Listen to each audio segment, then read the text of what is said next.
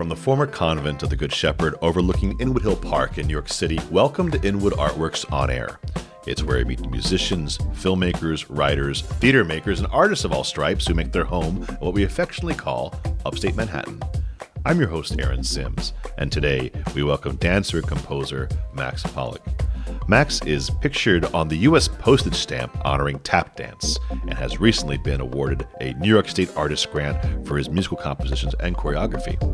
Seamlessly combining body percussion, tap dance, and singing, he has performed worldwide with top artists in Latin jazz, classical music.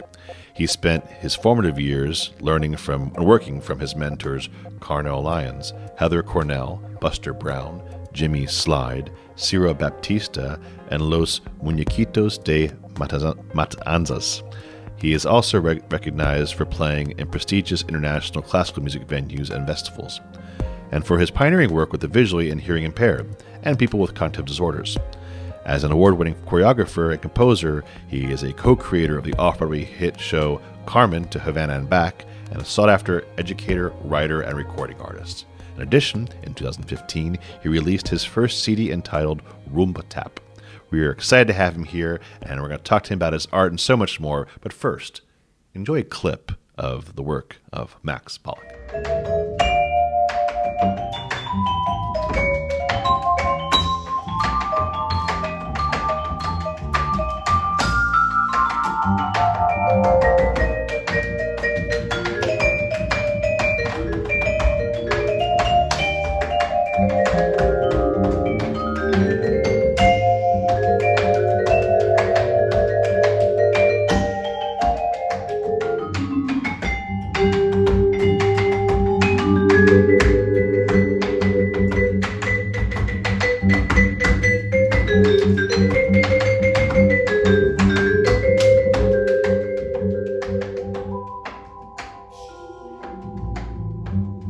Thank you very much, Max. Great to have you here. It was awesome. Thank you so much. Thank you for inviting me. I really appreciate it. You bet.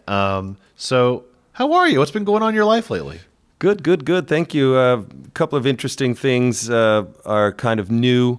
I've started working with the dance for people with Parkinson's in the Mark Morris Dance Center. Okay. And my friend Valeria Solomonov, who I've worked with over many years, she got a grant to create some choreography for dancers with Parkinson's disease. And that's a first for me. I've never done that before, and it's a really interesting challenge to work with people who have neurological issues, some of whom cannot really necessarily stand up well or not for a long time, which are then factors that we have to incorporate or want to incorporate in the choreography to make everybody comfortable. Yeah. Because everybody still enjoys dancing and gets a lot of benefits actually out of regular dance, and they also get energy and positive feedback and energy out of creating and performing with each other. You know, I can only imagine the challenges as you as a choreographer, but also as the person who is trying to retain the choreography. Must be incredibly gratifying for them to, and you, I would think, to achieve the level of just to execute the choreography, right? Just be able to do it. Yeah.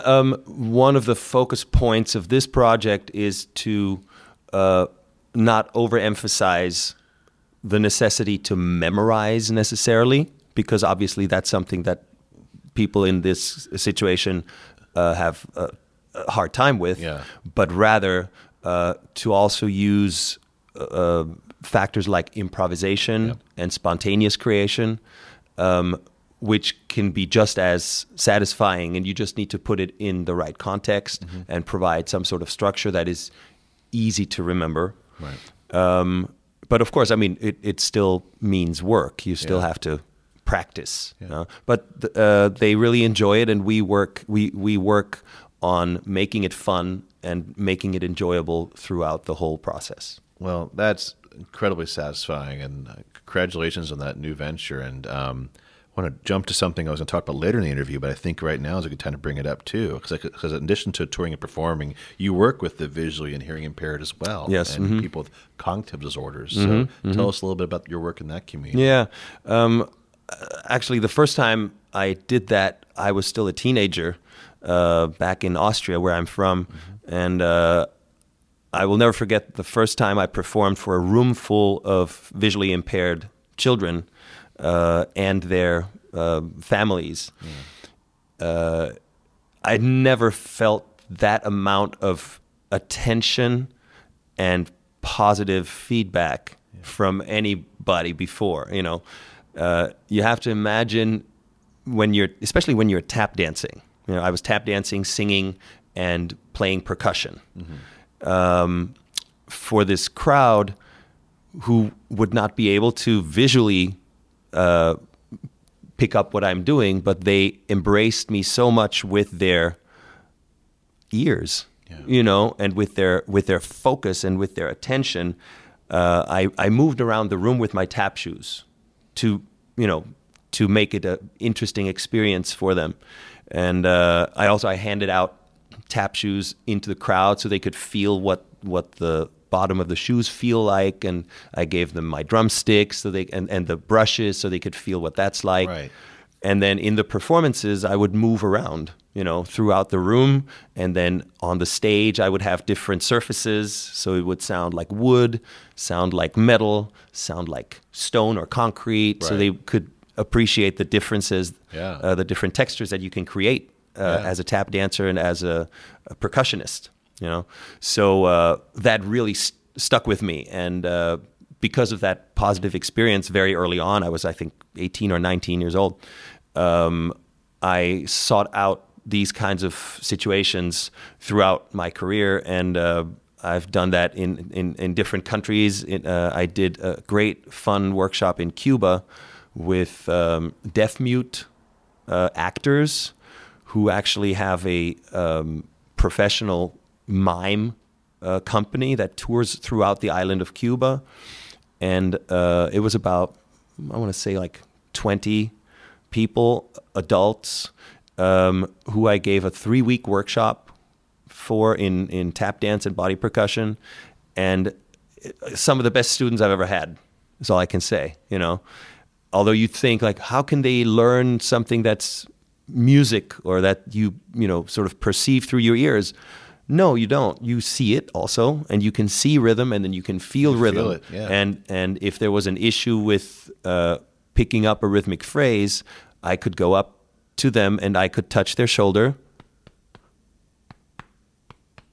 and signal the rhythm that way, And it was really also a great experience. And then when they got to perform, they got to perform on a stage that had a very resonant wooden platform. And throughout the workshops, we were mostly on very hard floors. Because in Cuba, wooden floors are not super common because of the climate. But then when they finally got up on the stage where they were performing, they had not really felt the resonance yet. So when they got up you should have seen the faces. Changed them, right? Wow. Oh, man. They could really feel the impact and the sonority of what they were doing, those are moments that I will never forget. I feel like I'm right there with you. I love it. It's so gratifying to connect with those people and going off and teaching them, and to give them that experience for them to go off and perhaps start their own companies or perform on their own and keep pursuing things and having those experiences. No, it's really why I do what I do. Those are the moments that I live for. It has nothing to do with whatever material gain or anything like that. It's like getting that energy from people who would have otherwise maybe never experienced something like that. What led you to dance and tap? I saw Fred Astaire on television when I was 5 years old, back in Vienna, Austria, on my parents' black and white TV. And I just saw this person gliding across the screen, making the most amazing music with his feet, being elegant and singing and with great jazz music, and boom, that was it. I wanted to learn how to do that. I pointed at the screen and I said to my parents, like, how do you learn how to do that? I want to do that.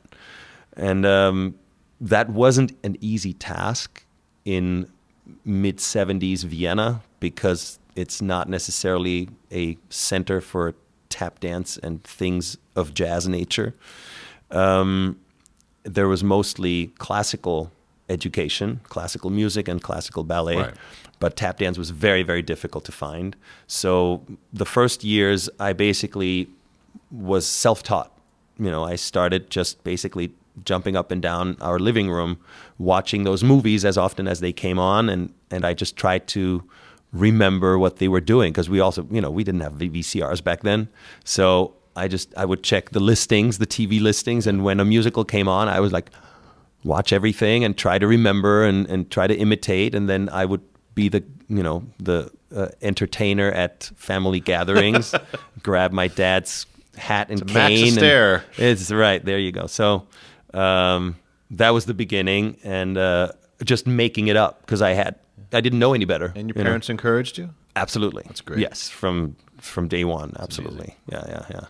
And then I had the great fortune of meeting my first mentor, Carnell Lyons, who was a great tap dance legend from Kansas City originally. And he was one of the golden age tap dancers who just happened to move to Berlin, Germany in the 1960s, because he felt like he was being treated better in Europe than he was in the United States. Okay. And he basically never came back to the U.S. after moving to Europe, and had a great career, kept performing, and started teaching in Berlin. And that was very, very important for the tap dance scene, internationally speaking, because before Carnell, nobody had ever taught African-American rhythm tap in Europe. So Carnell was the first educator who developed a way of teaching, a methodology of teaching rhythm tap dance in Europe. And I was fortunate to meet him when I was 14, and he was already in his 70s. And he picked me out of the crowd because I was the only person who really kind of understood what he was saying, because he had very strong American accent. And I was already interested in jazz music, and I had been listening to jazz recordings, and had watched some movies about jazz and read books about jazz history.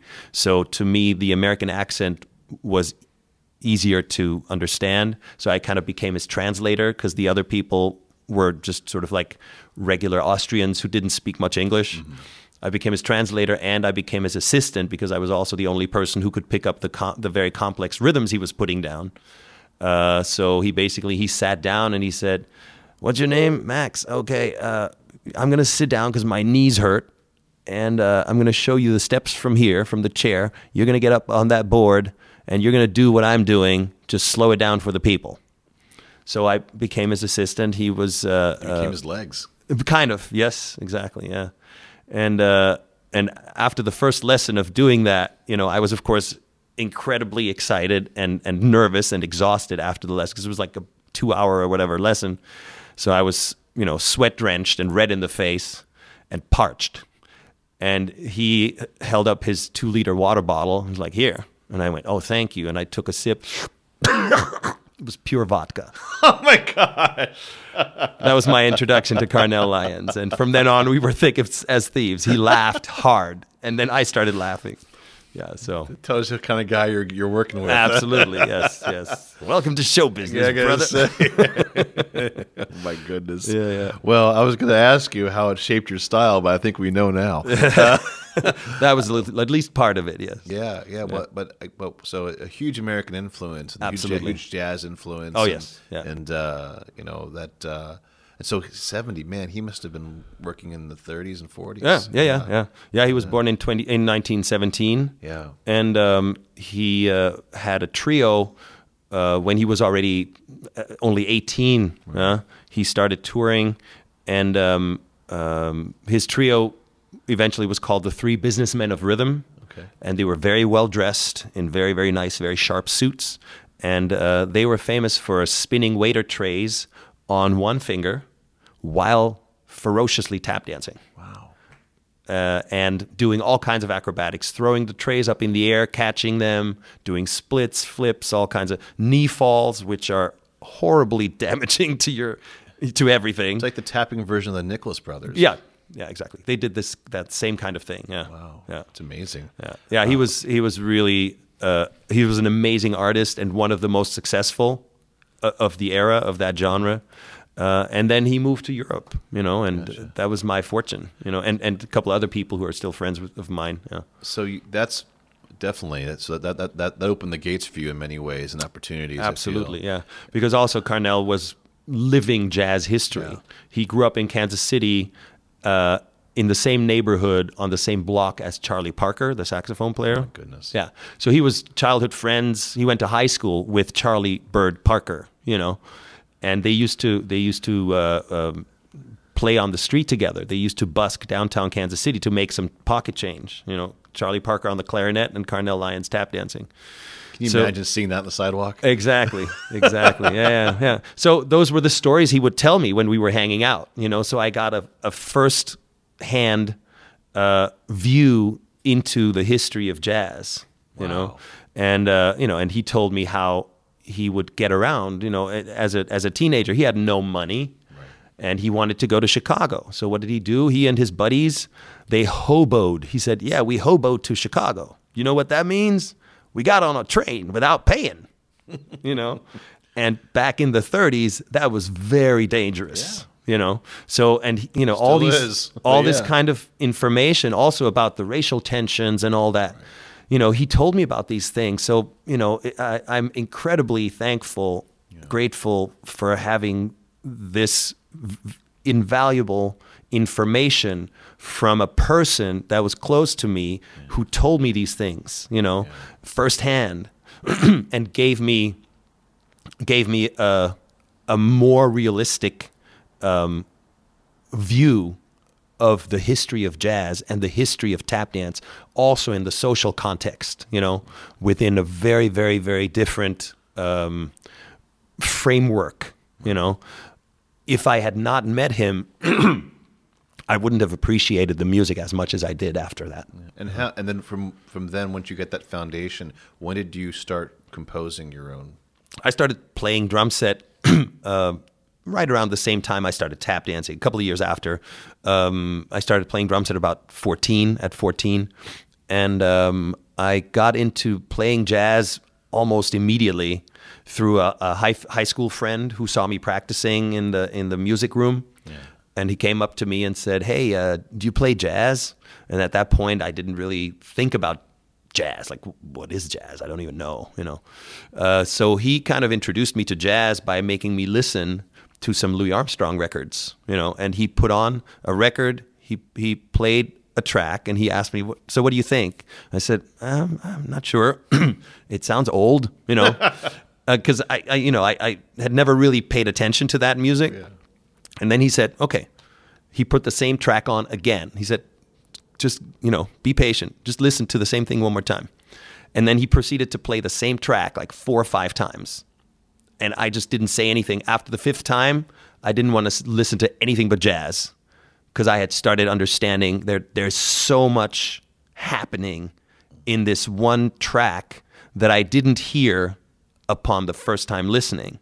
So if that's the case in this music, that's for me, because every time I listened, I could hear deeper, and I could understand more of what was going on. It was so fascinating, and from then on, I was like the jazz nerd. Well, it's really wonderful seeing. Thank you for sharing those stories, because I always think it's great to hear how people learn, because it's very transformative to people who are trying to learn. Right. And thank you for sharing those stories. And I think I have to fast forward a little bit though, because else we'd be talking for hours about all your mentorship, which I'm so dying to hear more about. But I think we have to segue slightly though to actually a good segue I think is like you're composing. And so so put that together, like new forms, jazz, but obviously you've done so much. You've done world music. You've done so many different things in different countries. I think we should touch on the Rumba Tap album in 2015, how that came together. Okay, yeah. I got into Caribbean and Latin American and Afro-Cuban music through studying at the New School. I went to the jazz program at the New School as a drummer. And upon studying, I was mostly studying mainstream jazz, straight-ahead jazz, but there were some courses that were dealing with Afro-Cuban music. And at that point, I didn't even know what that was. But some of my colleagues, who are now multiple Grammy-winning stars, they were aware that I was also a tap dancer or a dancer besides being a musician. And they said, hey, you should check that out because this music has a lot to offer. And we think that you dig that. So that's why I started learning this sort of cultural realm and entering the cultural realm.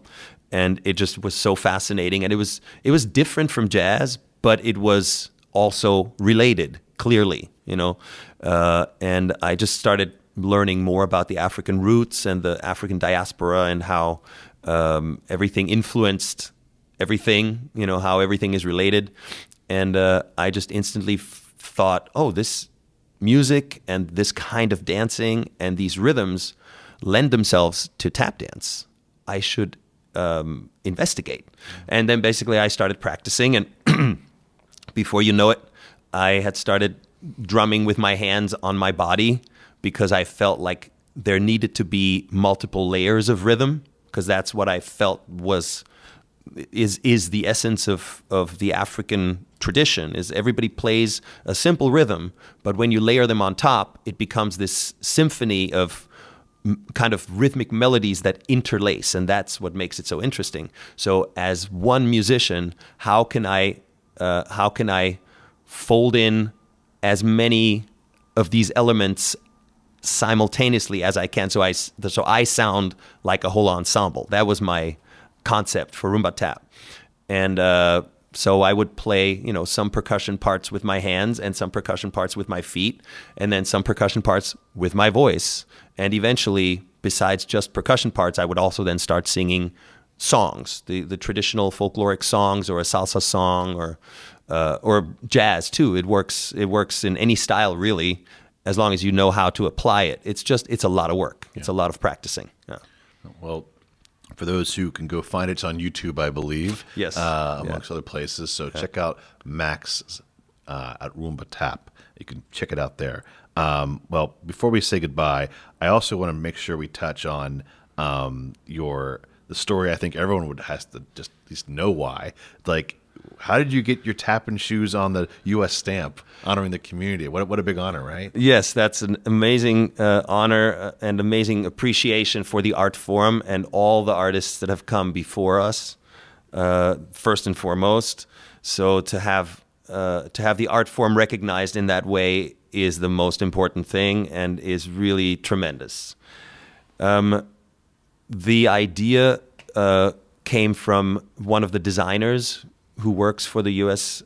Postal Office, who happens to be a tap enthusiast, and started floating the idea in tap class, essentially. And then they started talking about it, and they found the right kind of photographer, who happens to be also somebody I've known for many, many years, Matthew Murphy. He is now the top theatrical photographer in New York City. He photographs all the Broadway shows and everything that's like really, really happening. Matthew, pulls the trigger on that. So he was the choice for the photos. and together they decided who to call. So they called in a bunch of top tap talent, and in a very, very simple, short, and beautifully effective, efficient photo session of like, I don't know, he was clicking for like maybe 25 minutes, not long at all. And he got like the perfect shot. And then there were more people. Now there are 5 dancers on the stamp. Besides myself, it's Ayadele Cassell, Michaela Marino-Lerman, Dormisha Sumbry-Edwards, and Derek Grant are the others pictured on the stamp. There were some more tap dancers who were photographed. How I ended up there, I really don't know. It was just luck.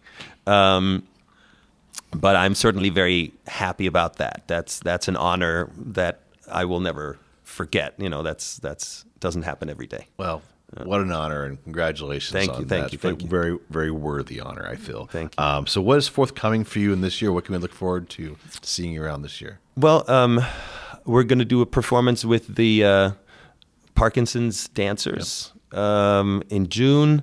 I'm also working with the Filomen D'Agostino Greenberg Music School for the Blind, FMDG Music School for the Blind, which is the only music school dedicated to blind musicians in New York City. We're doing a concert on May 19th at the Metropolitan Museum. They do this annually. It's a great, beautiful concert that is usually themed around a piece of art at the Metropolitan Museum. And there's also music composed specifically for this. In this case, not by me, but somebody else. But I'm creating some choreography and some rhythm for the students for that. And I got this grant from the New York State Council on the Arts for my compositions and choreography to create throughout the year 2023, to create interactive performances throughout the New York City greater area in communities that don't really have much access to cultural events. So I'll be going into the boroughs, and I'll be going into senior centers and hospitals and cultural centers and playgrounds, in places that don't usually get that much opportunity to see art live.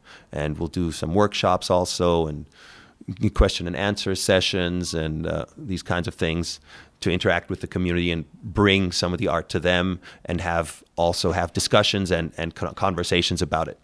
Wow.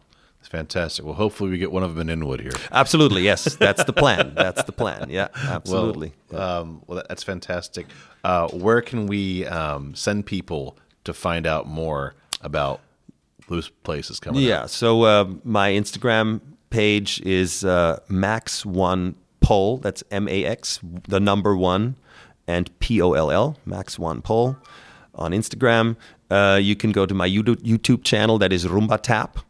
There's YouTube, just search Rumba Tap. No H, please. It's the Spanish spelling, RUMBATAP. And my website is MXPLLK, because Max Pollak was already taken. So it's Mxplik. Well, we'll get that in put that in the description of this episode so people know where to find you and all the great work you do. Thank you. Thank you so much, Matt. Absolutely. Thanks for having me. My pleasure. My pleasure. Again, these are the talented people that live here in our community, and we're thrilled to have them.